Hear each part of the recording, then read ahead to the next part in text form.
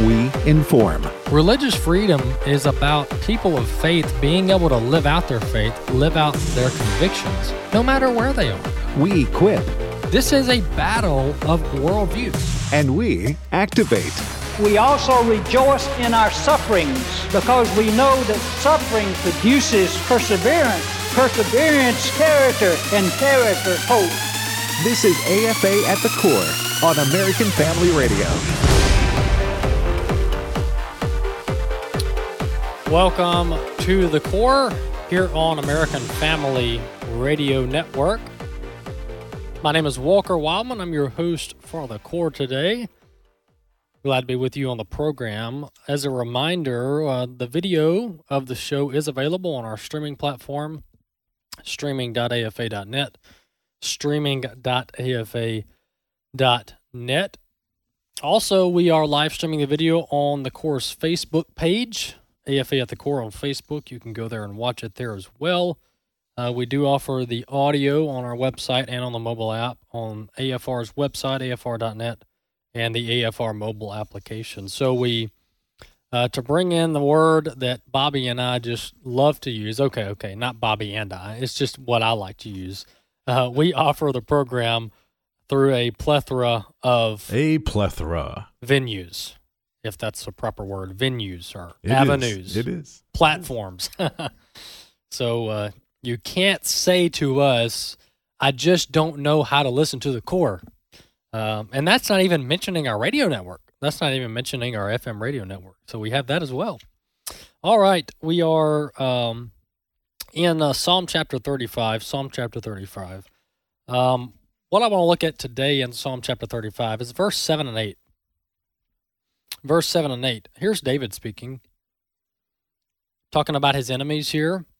This is a common theme for David, is addressing his enemies. He says in verse 7, "For without cause they hid their net for me. Without cause they dug a pit for my life." Then verse 8, he goes on, continuing the addressing his enemies. He says, "Let destruction come upon him when he does not know it, and let the net that he hid ensnare him, and let him fall into it to his destruction." Well, verse 7 here, the word cause is quite interesting. And this is very applicable to today and to our culture, where we live in America. So David is complimenting or is leaning on God's law here. Because David is in a roundabout way saying that my enemies don't have a reason to pursue me.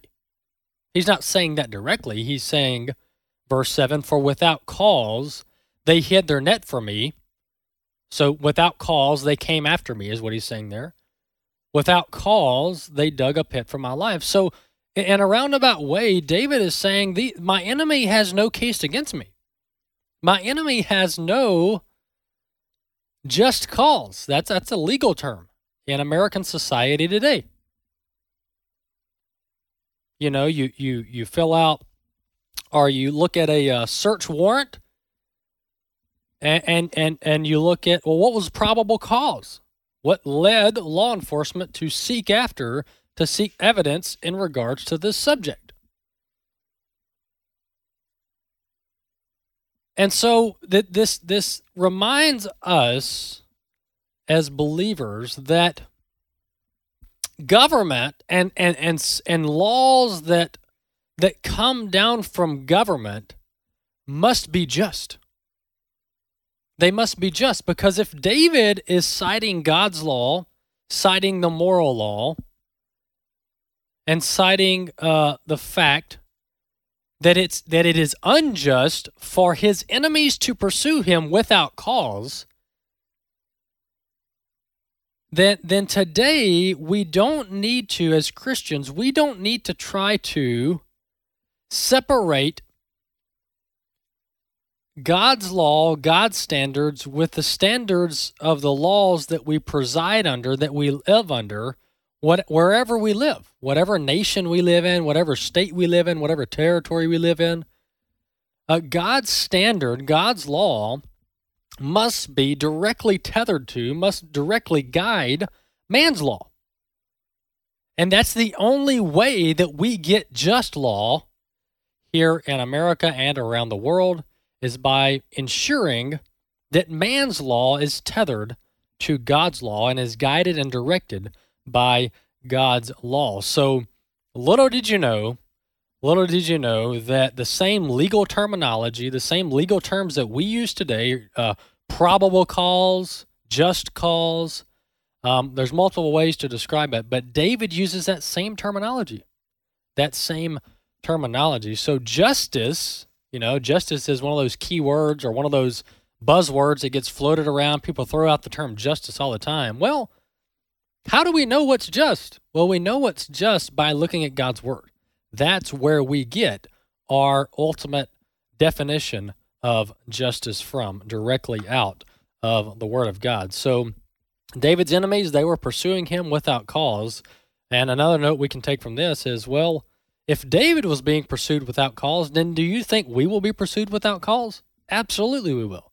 Absolutely. As bearers of the cross, as followers of the Messiah, we will be pursued by the enemies of God, and many times they will have no cause. Many times they will have no cause.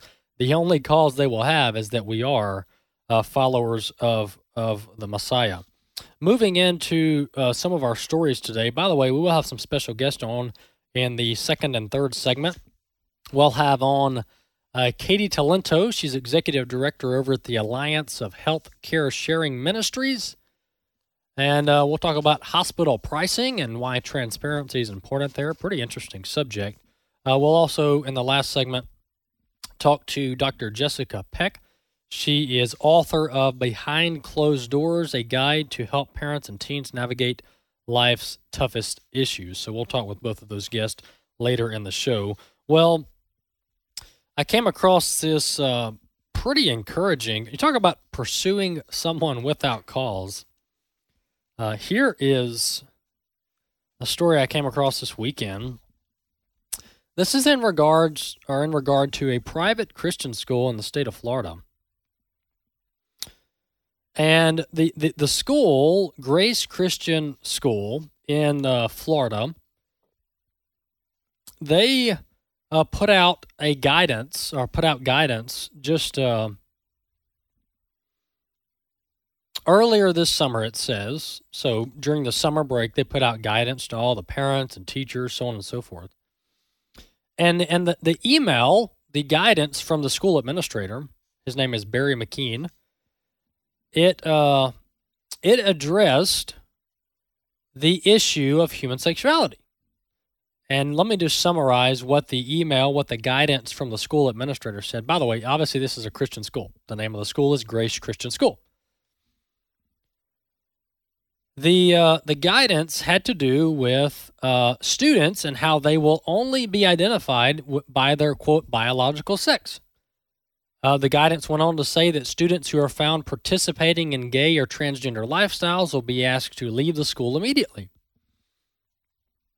The school administrator went on to say that we believe that God created mankind in his image, male and female, sexually different, but with equal dignity.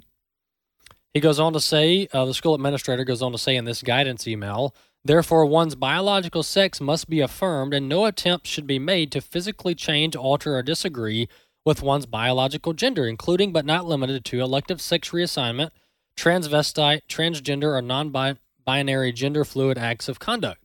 He cites Genesis 1:26-28. Students in school will be referred to by the gender on their birth certificate and be referenced in the name in the same fashion. The email continued. So, of course, when that guidance was leaked to the public, when it was released to the public, all of the haters of God's law, the haters of God's standard, just went after this school administrator, went after this school, even lodged death threats at this Christian school and the school administrator. But here's what the school administrator said. Once again, his name is Barry McKeon. He's school administrator for Grace Christian School in the state of Florida. Here's what he said in response to the backlash. We need to replicate Mr. McKeon times 1,000,000. Here's what he said. He said, if I backed down from something like this is his emailed response, I'm abandoning what God has said is truth. He goes on to say that I kind of racked my brain, like, how is this hard for people to understand? This is what God said.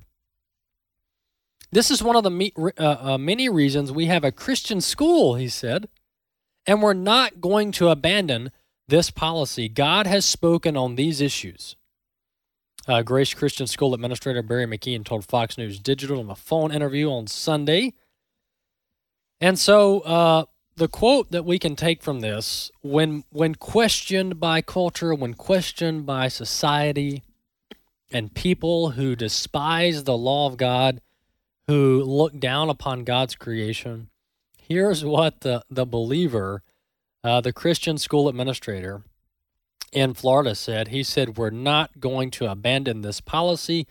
God has spoken on these issues. So good for this school administrator, good for this school, following God's word, following God's law, being obedient to the word of God despite the cost. So good for them. That's a very encouraging story out of the state of Florida.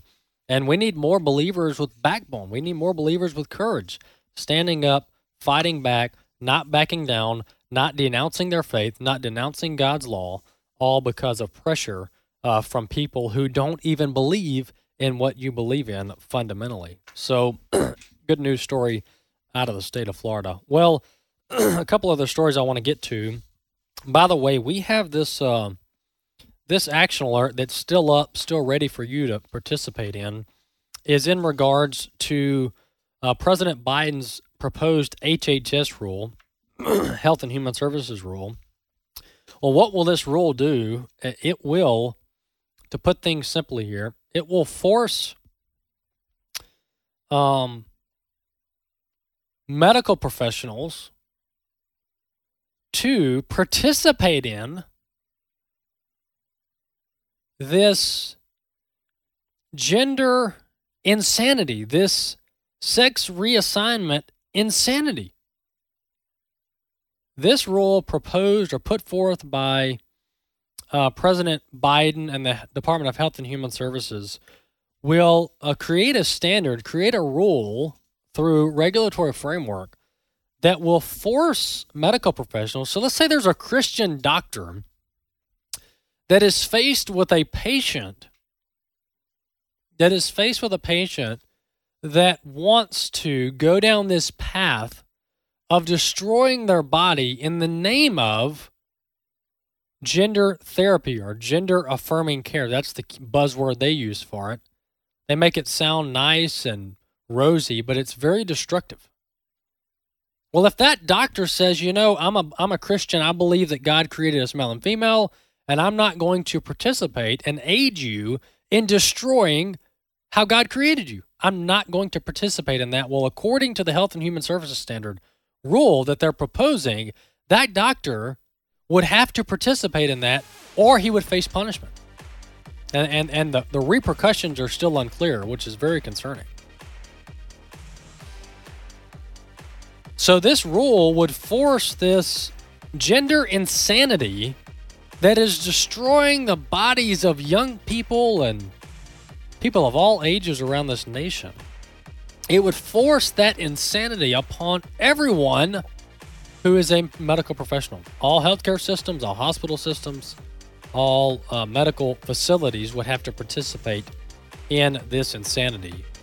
This is the threat to freedom. This is the threat to God's created order. AFA at the Core will be back in just a few minutes.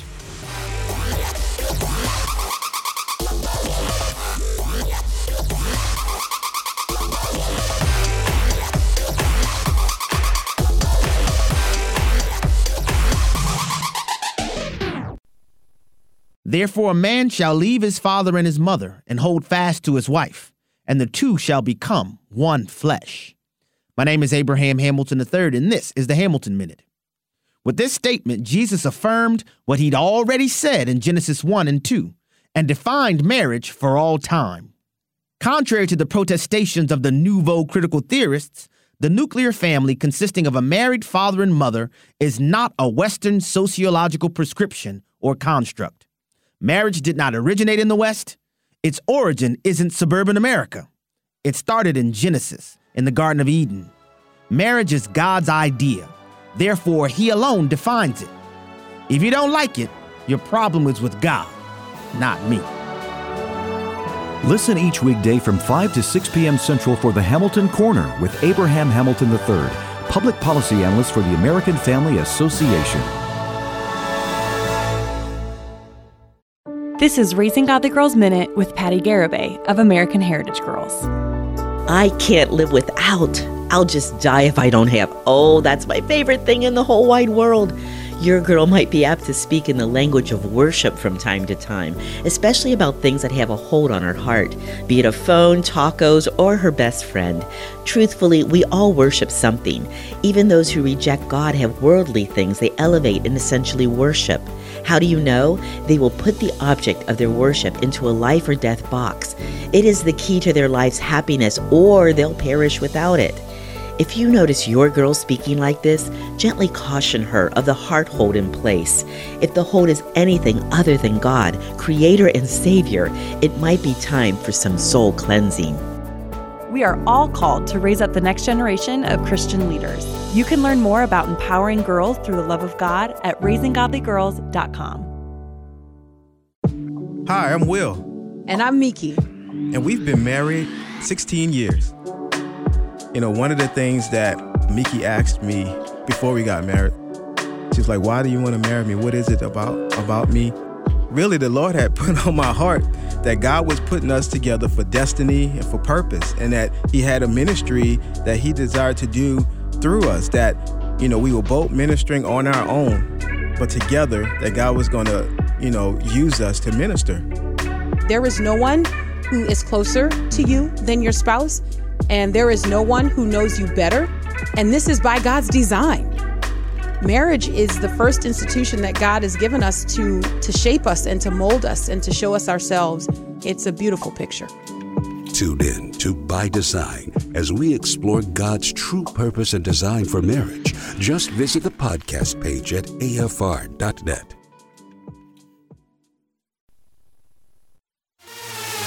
AFA at the Core podcast are available at afr.net. Back to AFA at the Core on American Family Radio. Welcome back to the Core here on American Family Radio. Glad to be with you today on the program. We are live streaming the video on our streaming platform.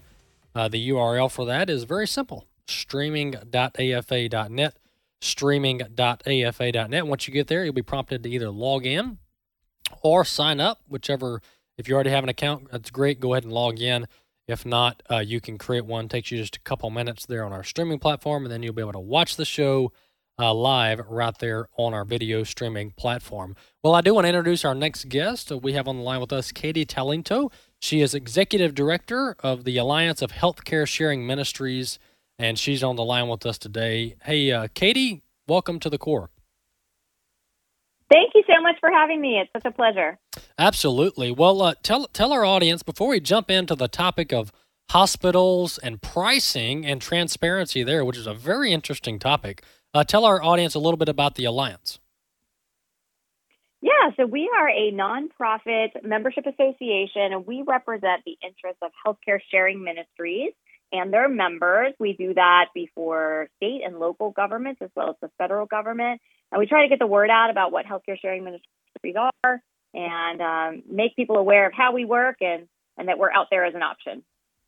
Well, Katie, one of the issues that you speak to, that you write about pretty extensively, is pricing, what many call price transparency, as it relates to medical facilities and insurance and pricing.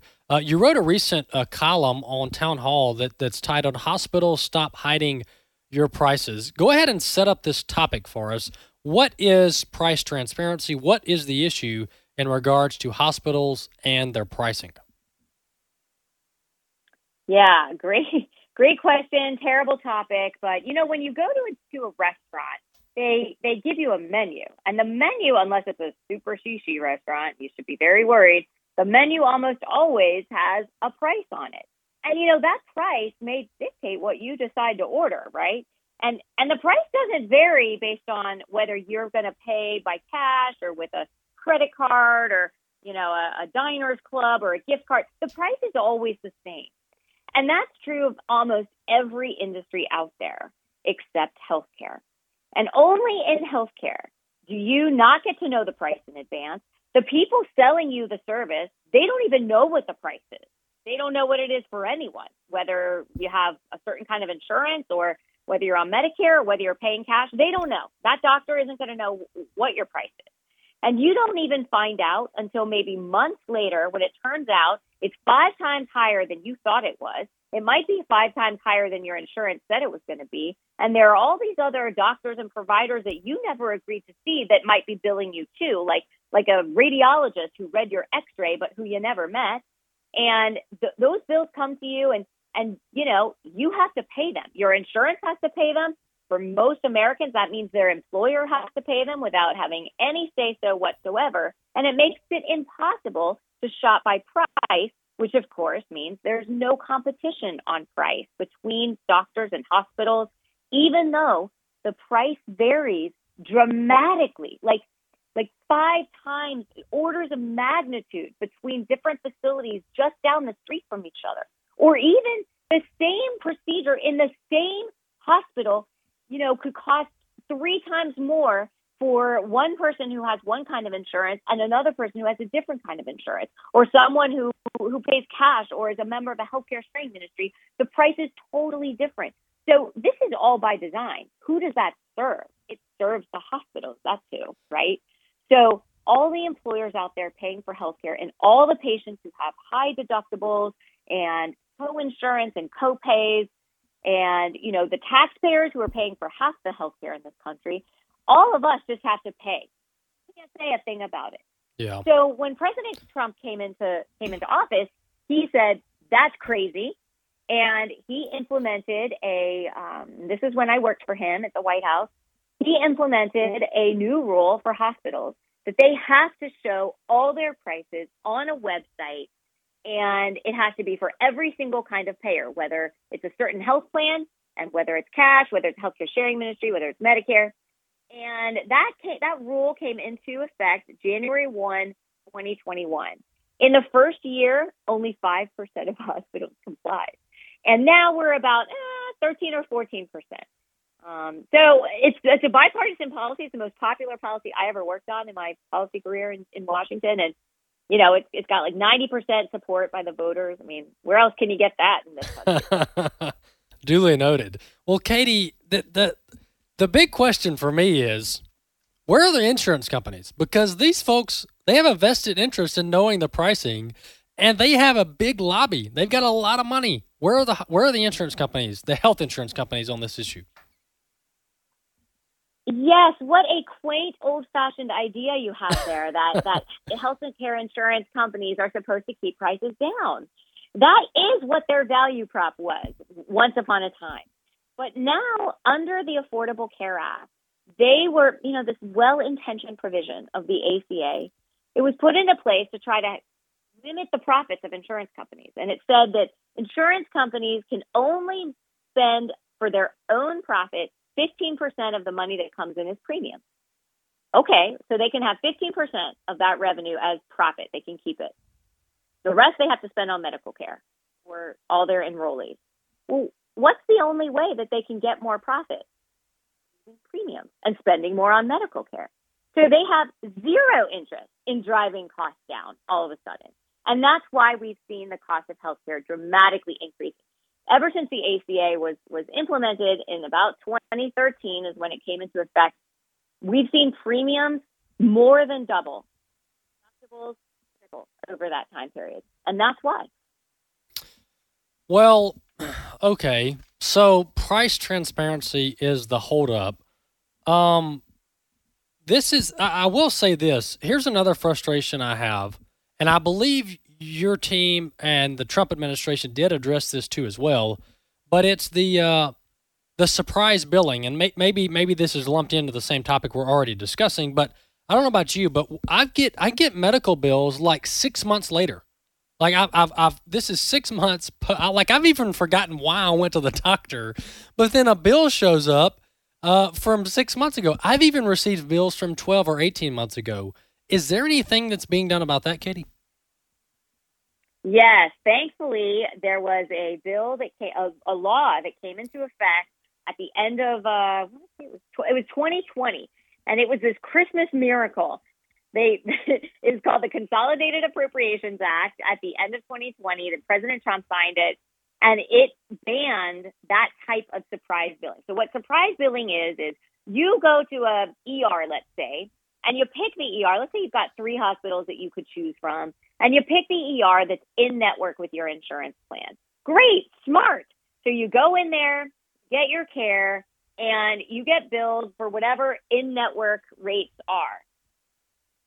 6 months or 18 months, as you said later, you get a bill for part of that care from a doctor you don't even remember seeing, you maybe didn't see, such as a radiologist or an anesthesiologist who only touched you when you were under anesthesia, and they were not in network. They work in that hospital that's in network with your insurance plan, but that doctor is not in network, and now you're paying out of network rates. Well, that is called surprise billing, and now it's illegal. Thank God. Thanks to Congress and President Trump. We're still hoping to see, kind of the compliance with that, but the practice is going to be dramatically reduced. Katie, I do want to get back to the practical steps for consumers or for individuals out there that do run into this problem of hospitals being a little shady with their pricing, not properly displaying their pricing on their website or at their facilities. In your op-ed, you do talk through some practical steps that individuals can take to really force the hospital systems to be more transparent or at least show their pricing. What are some of those steps that you cover? Right. So the first thing we want to do is we want to prevent price gouging, prevent surprise bills coming to us. So what I like to do is when I'm in the doctor's office, especially when I'm in the ER where they have to treat you, is they come to you with all these forms and they want you to sign a form and they just say, oh, this is just your signature to give us consent to treat you. Well, of course you're giving consent to be treated. That's why you're there. What they don't tell you is that there's also a form in there that gives the consent to gouge you at any price. No matter what your insurance pays, you agree to pay whatever the balance is that your insurance doesn't pay. That is a form you do not want to sign, and you are not obligated to sign it, especially not in an ER. So what I do is I usually just cross everything out on that form, and instead I write this sentence. I agree to pay no more than 2 times the Medicare rate, which is a good low benchmark, 2 times the Medicare rate for all appropriate care. You sign that. And sometimes you can write it on a napkin or you can just use the same piece of paper and write it at the back or the top.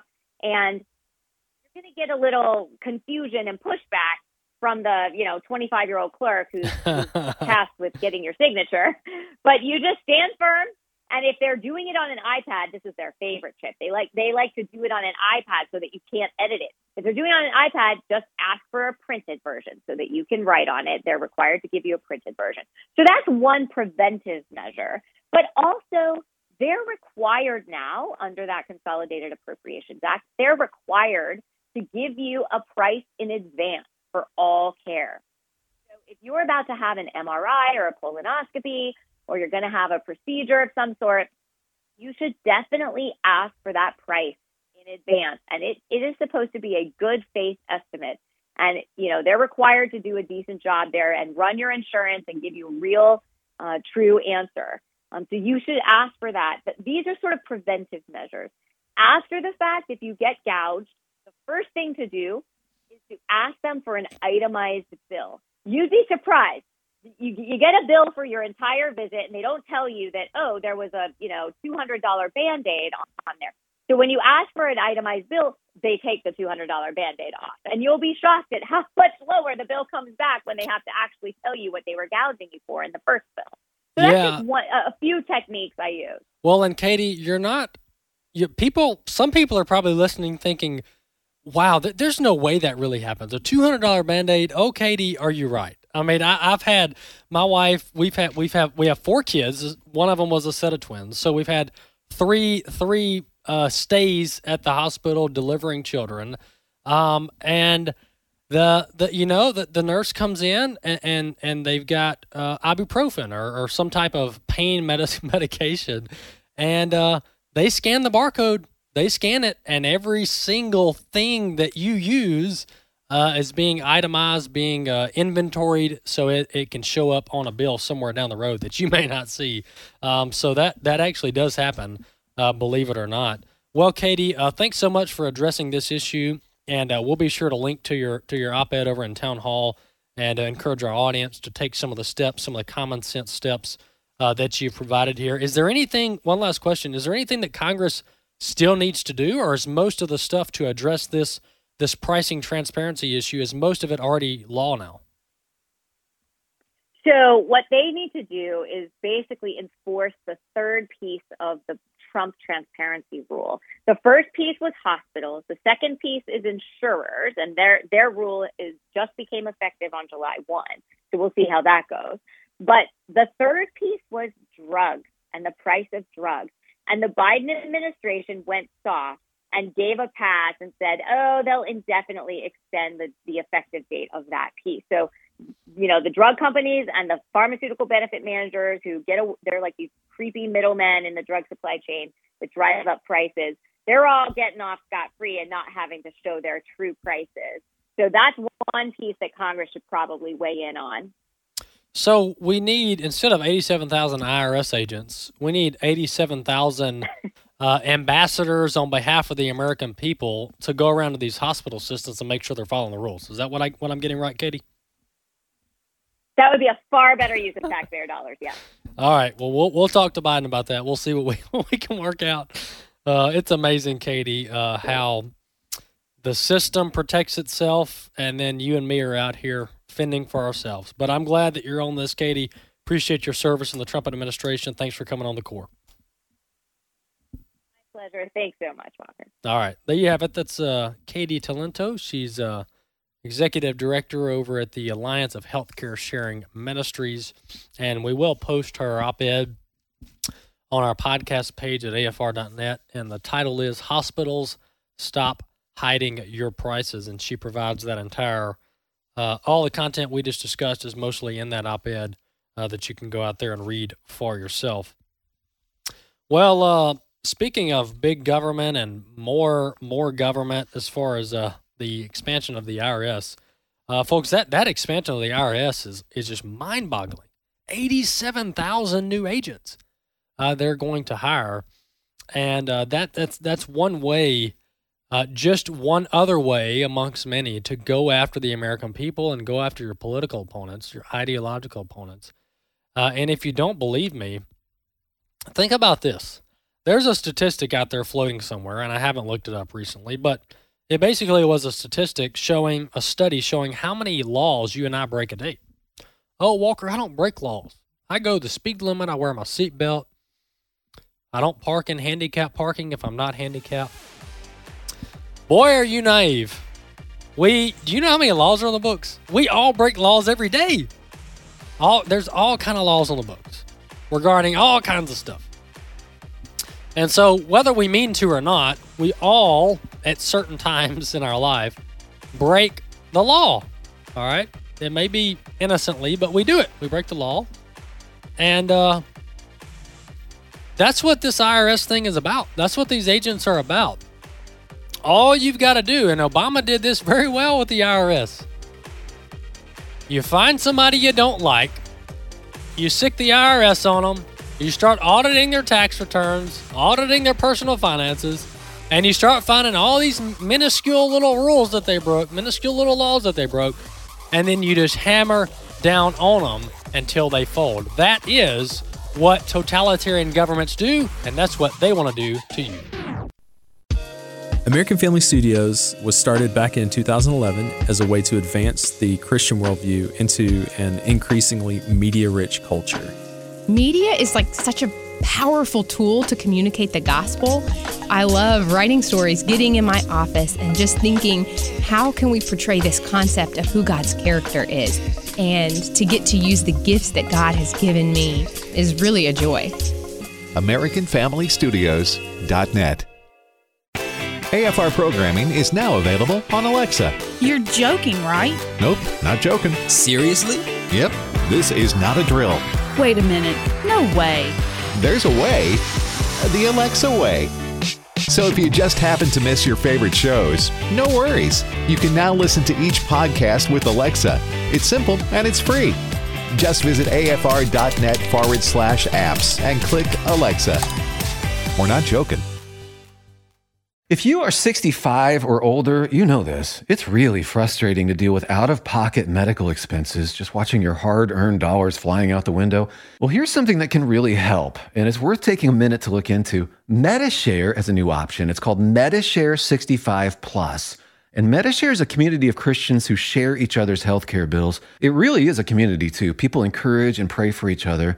Medi-Share 65 Plus is a low-cost option for those with Medicare Parts A and B, and it fills in the gaps where Medicare stops. It's a great way to fight inflation, too. You can lock in one low monthly price for up to 10 years, and you can use your Medicare-approved doctor, and you also get telehealth 24/7 service, so you don't have to leave your home for the little stuff. Very worth looking into, and it's so easy to. Find out why people rave about the customer service at Medi-Share. They're easy to talk to. Call 833-45-BIBLE.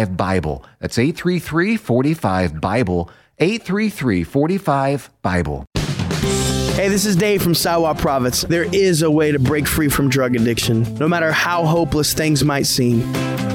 Addiction doesn't care about your relationships. It doesn't care about your job. It doesn't care about what you need to do. It takes over everything. I had no access to my wife, to my 3 children. My friends didn't know what to do. And what's sad is that I didn't even care. I just was worried about when I was going to get to drink next. I came to Teen Challenge and I was shown the true nature of who Jesus Christ is and who my Heavenly Father is and what grace means. And I'm able to have a free life. Adult and Teen Challenge helps people find a life of freedom. If you or a loved one is ready to end an addiction, you can call toll-free at 1-855-END-ADDICTION or visit them online at teenchallengeusa.org. You're listening to American Family Radio.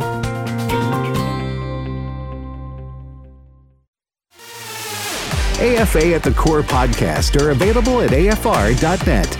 Back to AFA at the Core on American Family Radio.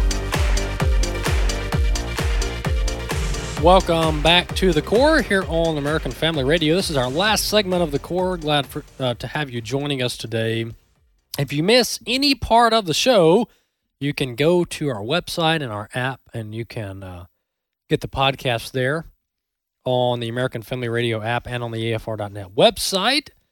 If you want to listen to the podcast on other platforms, you can subscribe wherever you listen to podcasts. So if you miss part of the show, maybe you only caught the first segment and you want to listen to the last 2, that's all right. We make the show available for you in a podcast form wherever you listen to podcasts. All you got to do is subscribe, and you'll get the Core's latest episode wherever you listen to podcasts. I want to introduce our next guest, Dr. Jessica Peck. She is a pediatric nurse practitioner, and she's author of Behind Closed Doors, a guide to help parents and teens navigate through life's toughest issues. Dr. Peck, welcome to the Core. Thank you so much for having me. I'm so glad to be with you here today. Absolutely. Well, we do, Jessica, we do address these, some of the issues that you write about in your book here on the Core, especially in regards to what our young people are going through in American culture today. A lot of the challenges, a lot of the pressures that they're facing, and how they can stay rooted in God's Word, rooted in how God created them. Tell us a little bit about your background and what led you to write this book, Behind Closed Doors. Well, I would love to do that. I am a pediatric nurse practitioner, as you said. I'm also a professor at Baylor University. And believe it or not, I'm a mom of 4 teens. Yes, at one time, and they're all mine. So as a professor, I'm really alarmed about the research that's emerging on the current status of mental health and physical health, too, in teens today. And as a pediatric nurse practitioner, I know that life isn't perfect. People kind of think that things look good on the outside, but I have the privilege of seeing what's going on behind closed doors when families are in crisis and they're at their greatest point of need. And I see the realities of the research that I'm looking at. And as a parent, I see my kids at home struggling, even though they have a significant advantage having a pediatric nurse practitioner as a mom. But I know the pain and heartbreak of wanting so badly to be a good parent, but just feeling like you're failing miserably. And the truth is, your teens want your presence, not your perfection. And parents have to start somewhere. But what I realize is that many parents just don't know where to start. So as a full professor with academic freedom, newly finding myself at a faith-based university at Baylor, which was amazing, and having teens of my own led me to realize that I was uniquely gifted with the knowledge, the skill set, and the experience to really, my mission is to engage, equip, encourage, and empower parents. And that's what led to the birth of drnursemama.com and the book Behind Closed Doors. My mission is happy parents and healthy teens. Jessica, let me ask you this. So you cover many issues in the book, and I'm reading just a list of them now. What is? There's got to be a common denominator here. I mean, our youth, or when you look at it in the historically, our youth are just not doing very well, not only from a health standpoint, but from an emotional standpoint and a spiritual standpoint. What's the common denominator here amongst all of these issues that our young people are facing? You know, our kids today, as you said, they're just facing things that we simply didn't face when we were kids. We didn't encounter social media, sexting, vaping, cyberbullying. There's just an avalanche of very real realities for kids today. So, for example, teens really have underdeveloped character to handle the overexposure of social media. And so what I'm finding is that we can use our old school wisdom as parents in collaboration with their fresh perspective and the realities that they're facing to create opportunities for meaningful conversations that build healthy relationships. And that's why I've created resources to do just that. What teens are, I think the breakdown of God's design for family is one of the leading circumstances or problems that can then morph into or feed these other issues that you're talking about here. But I've spoken to parents that have teens that are living in a stable mom and dad household, taking them to church, or at least attempting to, trying to be salt and light, trying to disciple their children, but somehow their children end up turning into prodigals and end up struggling with some of the issues that you talked about here. Speak to those parents who feel like they're failing, feel like they're trying their best to keep their child on track or their teen on track, but somehow they've just fallen through. Well, you know, we are all fallen. We have a perfect Father and God, but we are imperfect children. And so we have to take that same compassionate mindset with ourselves and give ourselves grace for parenting mistakes and realize that we do the best that we can until we know better, and then we do better. And it's interesting that you say, you know, this is what you're describing is what I call the not my kids syndrome, which I see a lot of parents struggle with. And really, a lot of where this started from in my journey was where I was speaking to audiences of professional nurses about the impact of social media or mental health in kids today. And I realized that these nurses were not listening to me as nurses, but they were listening to me as parents. And I could not speak one single time without a parent getting up in the back of the room or somewhere in the room and saying, hey, this happened to my kid. And my kid was in church every week, and I was watching their social media. And so sometimes that can be scary for us as parents because we think we can do all of the right things. But really the bottom line is that teens desperately need their parents to initiate difficult conversations with confidence and grace while sparing their difficulty. While sparing their dignity. That's really important.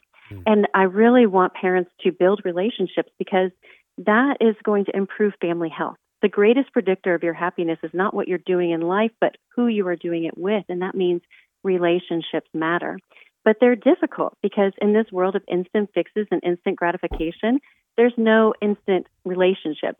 We want to treat parenting our teens like growing a chia pet, put a little investment in and then you have maximum outcome.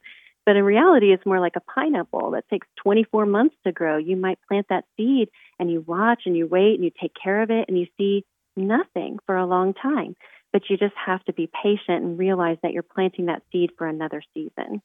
Yeah, the technology, or not just technology, that's very broad, but the constant need for entertainment, or the constant desire rather for entertainment is I think it's really hampering our ability. And I'm not just talking about teens here, I'm talking about adults too. I'm talking to myself.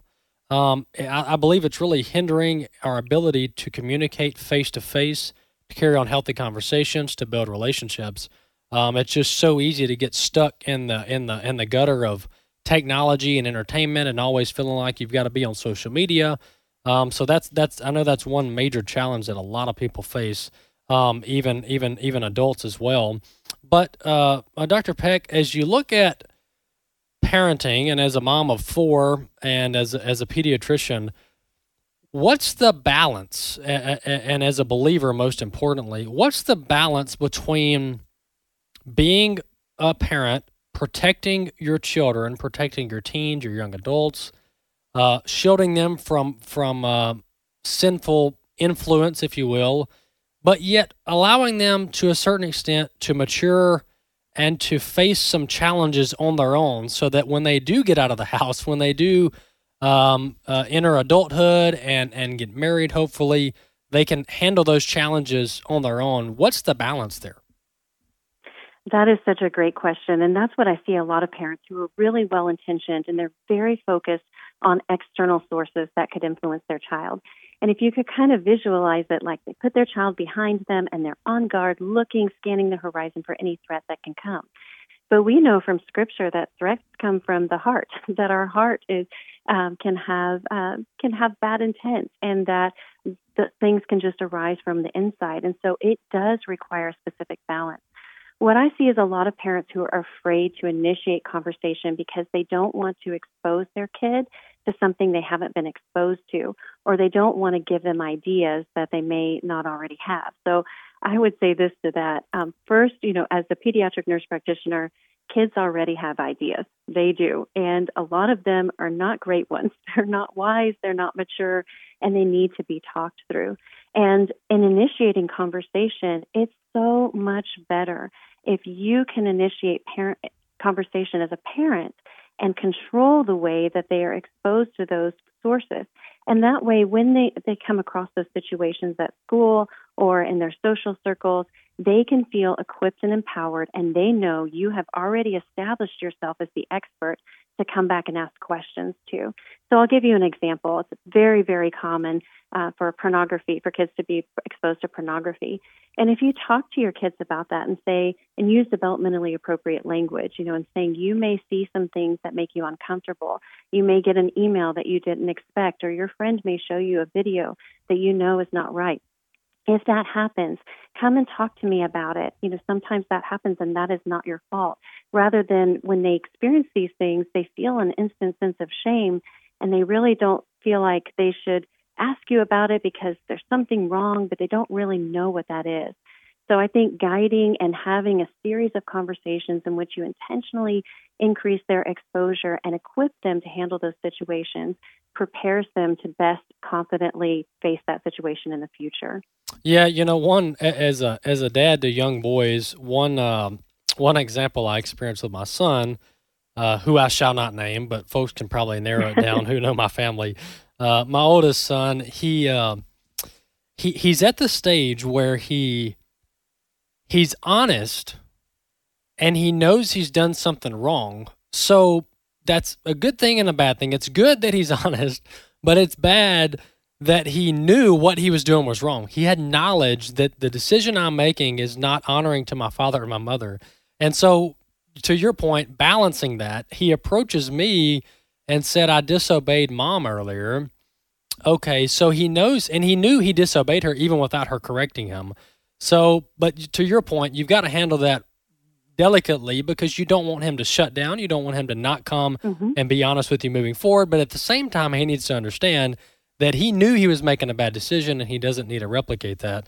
So very good point there. Very, very practical advice. Hey, Dr. Jessica Peck, thank you so much for coming on The Core. And tell our audience where they can get the name of your book one more time and where they can search for it and order it if they would like. Absolutely. Well, it's called Behind Closed Doors, a guide to help parents and teens navigate through life's toughest issues, and you can find it at drnursemama.com. All right, drnursemama.com. Hey, Dr. Peck, thanks so much for coming on. We'll be sure to have you on again to address these issues of the day.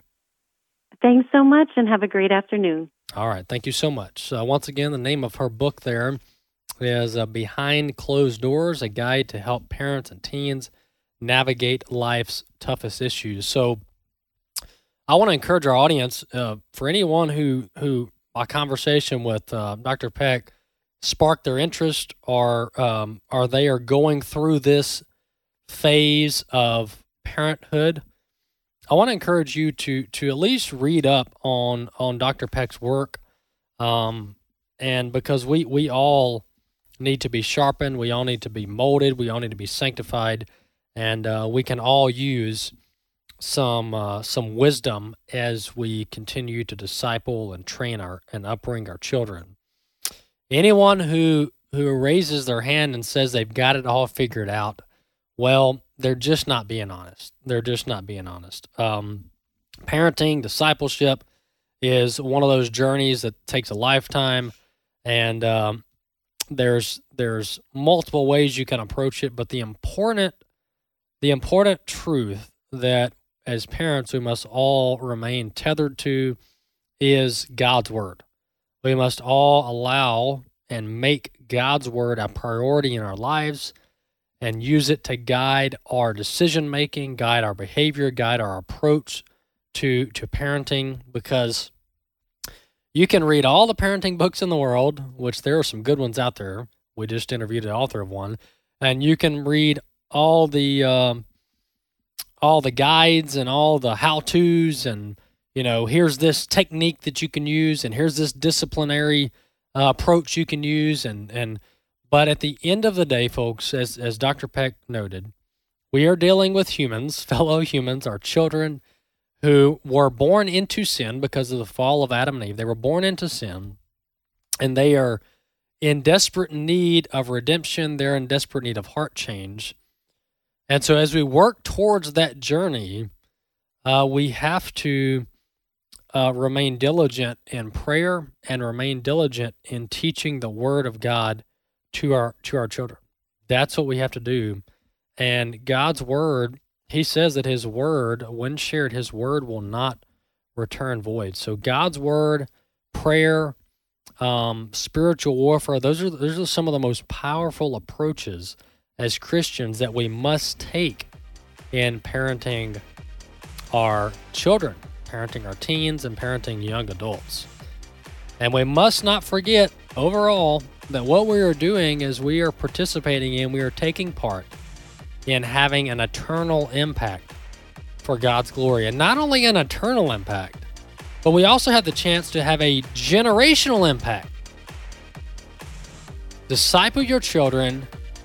They will, in turn, disciple their children, your grandchildren, and the lasting effect of the gospel will ripple for generations to come. That's our calling. That's our duty as parents, and we should be honored to take part in God's work here on this earth. EFA at the Core, I'm Walker Wildman. Glad to be with you today. We'll see you next time.